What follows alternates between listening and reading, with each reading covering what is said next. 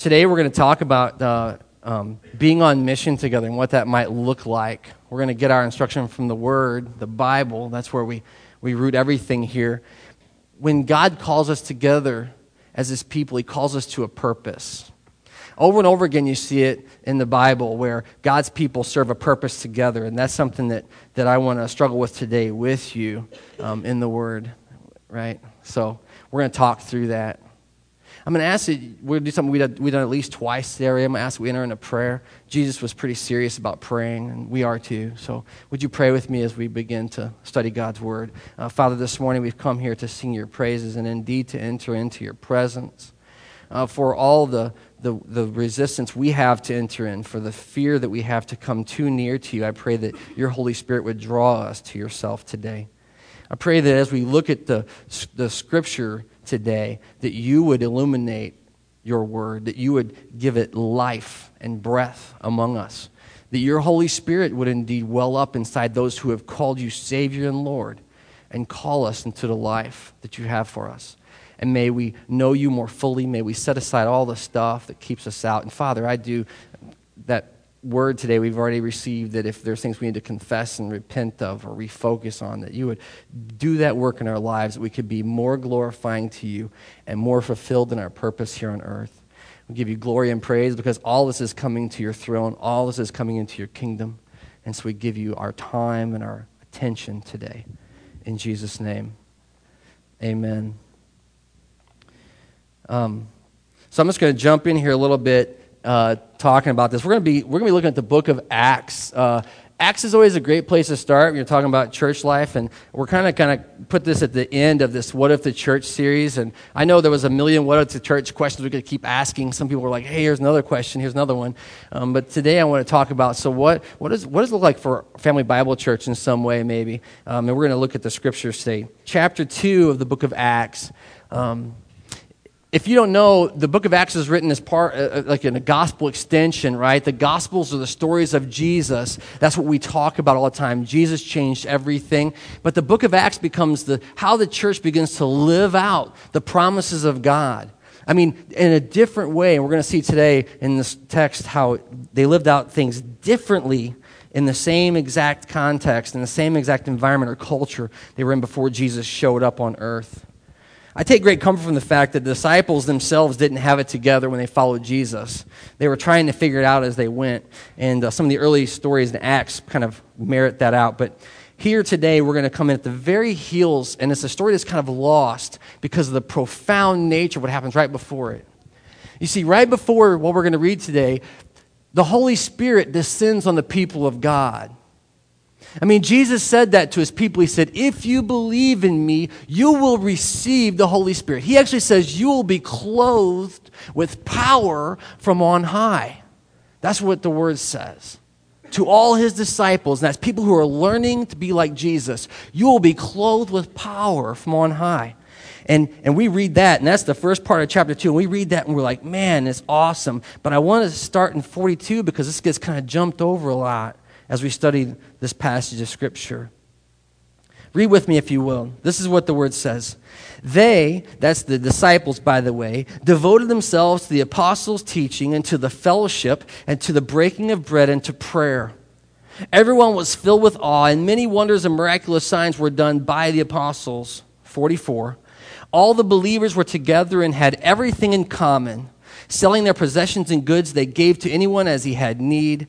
Every day they continued to meet together in the temple courts. They broke bread in their homes, and they ate together with glad and sincere hearts, praising God and enjoying the favor of all the people. And the Lord added to their number daily those who were being saved. This Jesus thing started as a really small deal. I mean, it was earth-changing, but he came and he began to teach a few people, and thousands gathered for the miracles, but only a few were there for the instruction, for the teachings of Christ. But we know the truth is that on the cross, he was alone, utterly abandoned.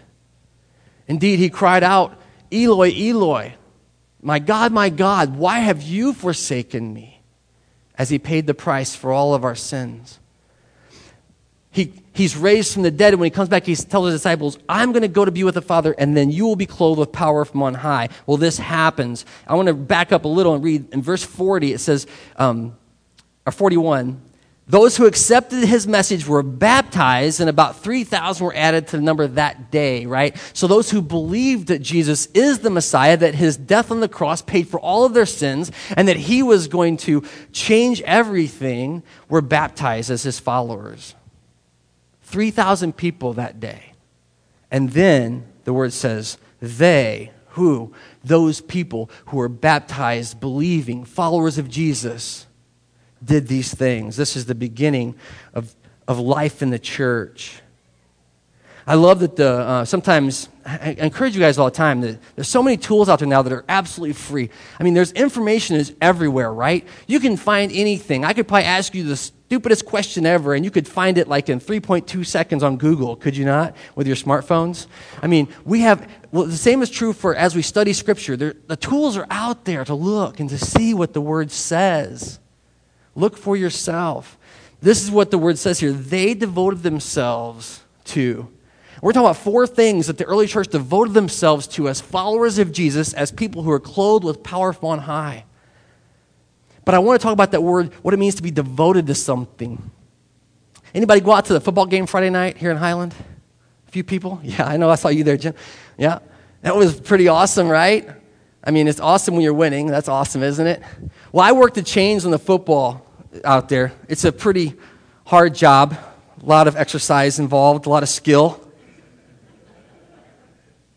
Why do you guys laugh? Why, they put us in orange because it's so important. They're like, watch these guys. This is not easy. I was all cramped up the next day from all the running. That's true, sadly. Well, we get to hear some crazy stuff being on the sidelines of the football game. And one of the things we heard is the opposing coach. Now, it's frustrating when you're losing, right? And so usually the coach at first starts coaching the team, but then he starts coaching the officials. You know what I mean? Then he starts coaching everybody. Then he's just mad. He's just at the bus ride home is going to be more miserable, right? After you have that game Friday night when you're the opposing team. But one of the things he started complaining about at the end of the game is that there was illegal motion on the field. And he was screaming at our sideline judge. That's your call. They can't do that. Who knows what illegal motion is? Yeah, I didn't know what it was really necessarily. But apparently, and I'm going to show you my athletic prowess. Don't laugh at me, Mr. Barber. Some of these guys would get back there and they would do this thing right here before the snap. And you can apparently do all this, but you can't go, what? Forward. That's the violation. You can't go forward. All those young strapping men get down the 3-point stance, however you do that, I don't know how you do that, right? And they set up to, stand up on the line. Bam, right? They're leaning in. They're ready. They're aggressive. And there was some players on the Highlands team that was doing this bit, and the coach is so frustrated because he swears they're making forward motion while they're just sitting there.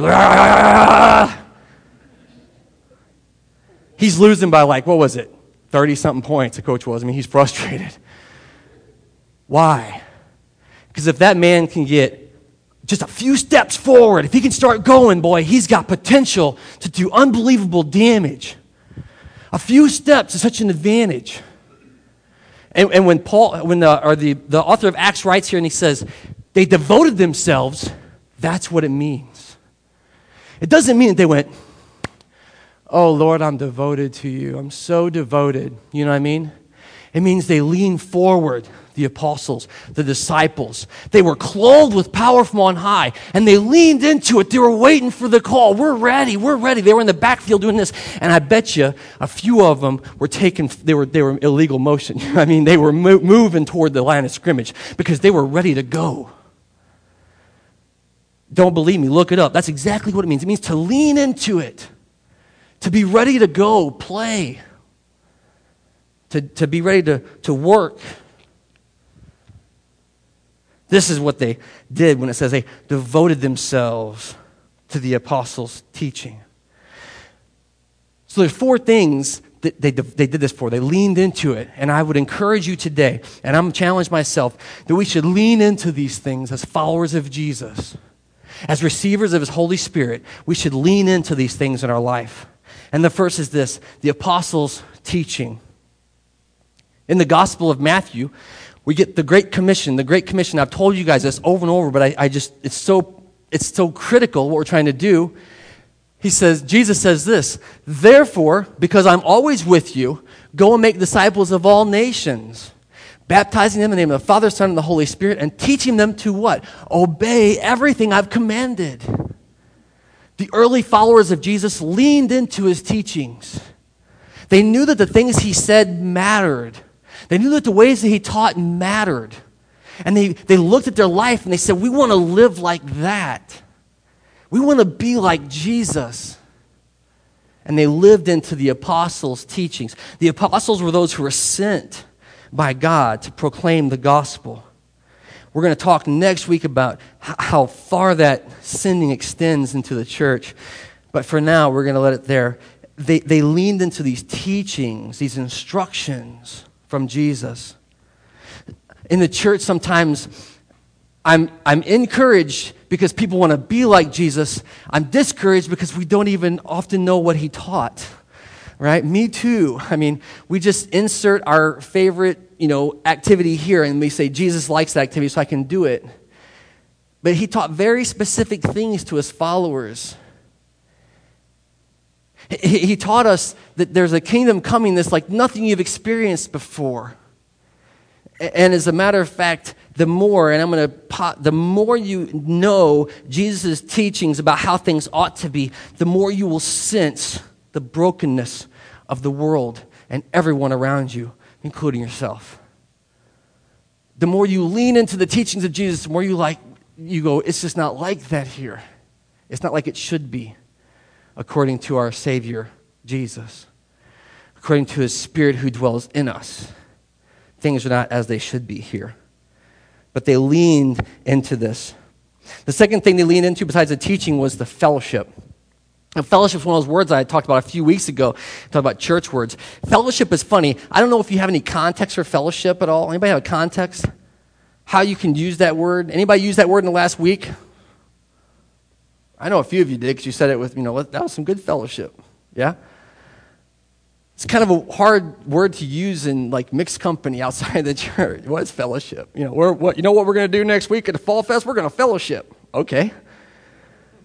I'm not going to go, but whatever. Because I don't know what that means. You're all going to fellowship? Okay. We're just going to hang out. That's what it means for most of us. Boy, that was a sweet time of fellowship, wasn't it? They had this idea of fellowship just like chilling with your homies. Just kicking back and relaxing and all that stuff, But it's not. Fellowship is more, and I'm going to nerd out a minute. I'm not really big of a nerd, but I love Tolkien. Fellowship of the Rings, right? It's this conglomerate of people who don't really belong together, but commit to one another anyway. That's what biblical fellowship looks like. It's the same exact word as to share together.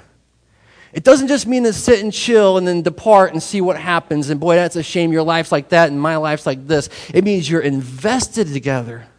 It means you're I was going to say on mission together, but it means you're bound up. It's like the whole deal in Tolkien is talking about these groups of disparate people, these different groups who are going to link arms and do this mighty task together. That's what fellowship looks like. Fellowship does look like chilling with your homies, but it also looks like having each other's back.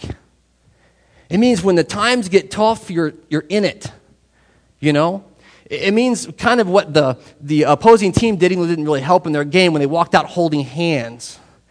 Tell teenage boys to hold hands and they take the field. What's that about? They're trying to communicate something about they're committed together. They're in it together.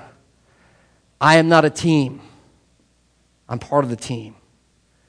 So the second thing the disciples, these believers in Jesus, committed themselves was fellowship, being bound up together. And they talk a little bit about what that means in the text that we read. They kind of expound on that concept, what it means to be bound together like that.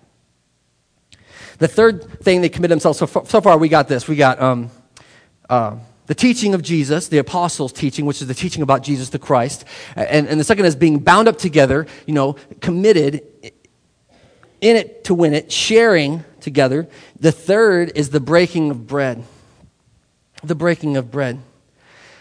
And that literally does mean sitting down and having a meal. you know? I don't understand it. Maybe some of you know why, but I know that they would make bread and it was never to be cut. Always broken. Always broken. Never cut. We have sliced bread, right? Like, you ever heard that saying, the best thing since sliced bread? You know why we like sliced bread? Anybody know why you like anybody? I like Wonder Bread because I think it's a hilarious logo. I just love Wonder Bread. Wonder White Bread. I love that. Anybody know why? Other than the heels, who wants the heels? That's right, Dean. That's me too, baby. Love the heels. I wish I could dig the back one out and have them together first. Get that out of the way. It's fair. It's fair. Your slice is the same as your slice, is the same as your slice. It's fair. Look how fair this is. We can make sandwiches that are exactly the same. This is so fair. Hey, you don't want your crust on yours? I'll cut it off for you because it's fair. And I'll cut yours in diagonals because it's fair. It's white bread. Right? Cook a whole loaf of bread and try to make sandwiches for your family. Get a bunch of hungry kids around a table with a whole loaf of bread. Have them break bread together, right?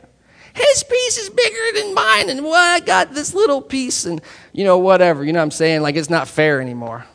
It's just not fair when you break bread. Why does Dad get the big piece? Because Dad's the boss, That's why Dad's the heaviest guy at the table, too, but we won't talk about that. You know what I'm saying? These disciples, they committed themselves to breaking bread together. It mattered. And it mattered that it wasn't cut, it was broken. Again, they expounded on that later. Why? Why? Because not everyone has the same needs. It's different. We're in it together. Break the bread. Take some for yourself. Pass it down. And then the fourth, so that's the third thing, is the breaking the bread. And this is a beautiful thing because it's something that's so simple we miss it. It's just having a meal together, hanging out together, doing life together, hearing the good, the bad, and the ugly. That's what church ought to be about. That's what we ought to be doing together. And then the fourth is prayer. And that just means going to the Lord. And it's funny the prayer is mentioned fourth because I'm sure it's not the fourth most important thing that they're called to do, right? But when you commit yourself to the teaching of Jesus, and when you commit yourself to one another, binding each other up and saying we're in it together, and when you've broken bread together and you've seen the guy that takes the big piece every time, you know what I mean? You got something to pray about. Don't you? You got something to pray about.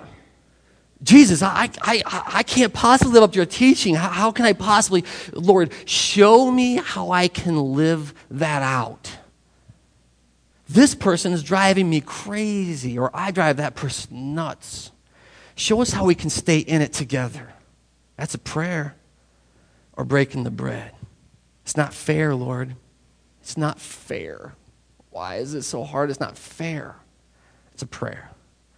Praying together, seeking God's solutions for our problems, asking Him to be involved. I think sometimes we're so afraid to truly do that, to go to God with our real petitions, our real burdens, and pray. Take a little rabbit trail here just for a moment with you, okay? Sometimes we have this tendency to jump right to God's will.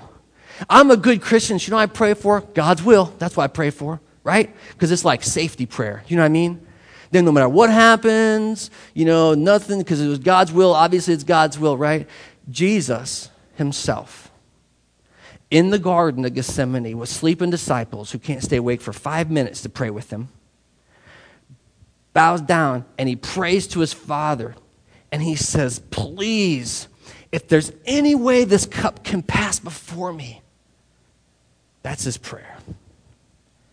If there's any way that the sin can be forgiven without my blood, if there's any way but the cross, if there's anything else that can be done, Father, I've taught everything, I've told them everything you told me, I've done all the miracles you told me, and yet here I am alone on the night of my death, and if there's any way, I don't have to drink this cup. See, that's interesting. And then He says, but not my will, Father, but yours. That's a different way to pray. Some of us jump right to that end part. We'll be like Jesus. No, be like Jesus. Lord, I need your help with this. Lord, do you know what I really want? Let me tell you what I really want in my life, Father. And then, brokenhearted, strung out, wore out, hopelessly lost without Jesus, we say, but you know what? Whatever you want, I'll take. It's a different way to pray. Well, the disciples did this together. Those who first heard the teaching and had the power of the Holy Spirit on them. And I want you to see what happens in 43. It says that everyone was awestruck. The word awe actually means fear. They were like, this is crazy. What's happening with these people, what they're doing together, all these things is amazing. And they were struck with fear. Fear of whom? Fear of the God who's over these people. Fear of the Lord. Not of these men. These men weren't in a very powerful position. These folks, I shouldn't say men, these men and women. Everyone was filled with awe. Many wonders and miraculous signs were done in that time, right? You guys doing big stuff in this church. 44. And all the believers were together. There's that word again. That word is the same. They leaned in. They're bound up, right? And had everything in common, right? That's the same as the fellowship word. They held everything in common. That's a miracle in itself. And if you can truly go to someone else and you can say, what I have is yours. Whatever I have, you can have. Boy, that's a hard thing. I don't know if it's always been as hard as it is. I think it's one of the hardest things for us to do in our culture. You can have whatever you want of mine. You guys want to come over to the house after this? Walk through, put your name on stuff, take it home with you. Just take it. Whatever you need. That's hard living. Doing that for real. They held everything. 45, they sold the things that they owned, and they gave it to anyone as they had need. They cared for one another. Every day they continued to meet together in the temple courts. Interesting, right? Their same place to proclaim the good news. They went back to the same stomping grounds. These were faithful believers in Yahweh, God. And there they met together. And the word is kind of like a unified voice, So when you're going to do these things and then you go out into your life, you begin to proclaim the gospel to others wherever you are. Your place of work, your place of business, your lifestyle, everything's changed. Nothing is the same anymore. And this is what these guys, they go back and they begin to proclaim together this new truth that God sent his son to die to forgive all of our sins and that we don't have to hold on tightly to things anymore. I don't know if you're like me. I need help with that. Every day they continue to meet together. Read on with me in 46. They broke bread in their homes. And they ate together, and I love the way this sentence ends, right? This is like a reiteration of the previous statements, of the 4 things they did. They ate together with glad and sincere hearts. Have you ever had a meal like that with somebody?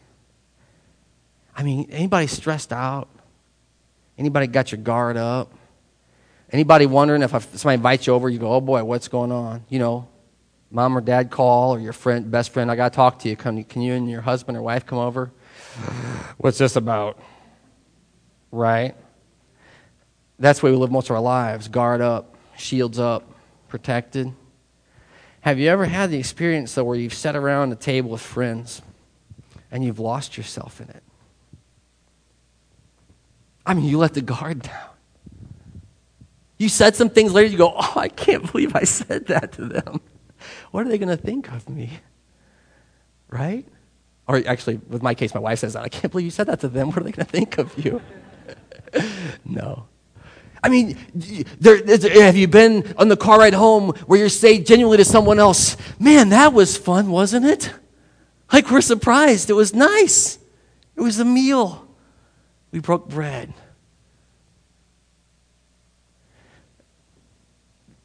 They broke bread in each of those homes with glad and sincere hearts. And I go, wow, well, the church could use more of that. not agenda-driven meetings and not power struggles or fights, but having a meal and boy, that was great, wasn't it? We just hung out together. That was awesome. You know what the glad and sincere, it means you're soft-hearted. It means with no rocks in your heart, You're just supple. It was nice. Had a nice time. This is the early church. They broke bread with glad and sincere hearts together. And then look what the manifestation is in 47. Praising God. You just drive home and you go, that was fun. Yeah, praise God. That was awesome. Maybe for you don't do that much. Maybe I can challenge you that next week at our Fall Fest, you come out with that intention. Whatever else you think it's going to be about, maybe you just come out and you just hang out. Let your guard down. Let your hair down if you got long hair, whatever, Have a good time. Be yourself. And trust that the church is going to love you anyway. And you go home with a glad and sincere heart, praising God. Thank you, Father. Thank you for your people. Thank you for the fellowship. It's a beautiful, beautiful thing. I love, too, 47, they had the favor of all the people then. And then the very end, this is so funny because this is like the footnote, After all this stuff, they dedicated themselves to these 4 things. They leaned into it. After all that stuff, at the end, it says, oh, P.S., by the way, the Lord added to their number daily those who were being saved. So many times we come with the gospel and we think that it's like agenda-driven. We go up to complete strangers and we say, if you died today, do you know where you would go? And we mean it. It's a big deal. Or we feel as a church compelled that we have to get the gospel out there and we have to make these people believe it and it has to happen. And we're so far ahead of where Christ is in it because you see here it says at the end of all this openness and love and table fellowship, the Lord added daily. The Lord added daily those who are being saved. Lest you think this is cockamamie stuff, I want to remind you that Jesus gathered up his disciples before he died at a table. And he broke bread and he gave thanks. And he said, every time you do it, remember me. There's something in it for the church. I'm just going to let that be the challenge. Are you leaning into those things in your life? All 4 of them? Or do you have areas you could you could be more sincere about? I'm going to do that. It's risky. I'm going to do it anyways. I'm going to invite that person to come hang out with me, or I'm going to go visit with them. Whatever it is, I'm going to commit myself. I'm going to care what happens. Profound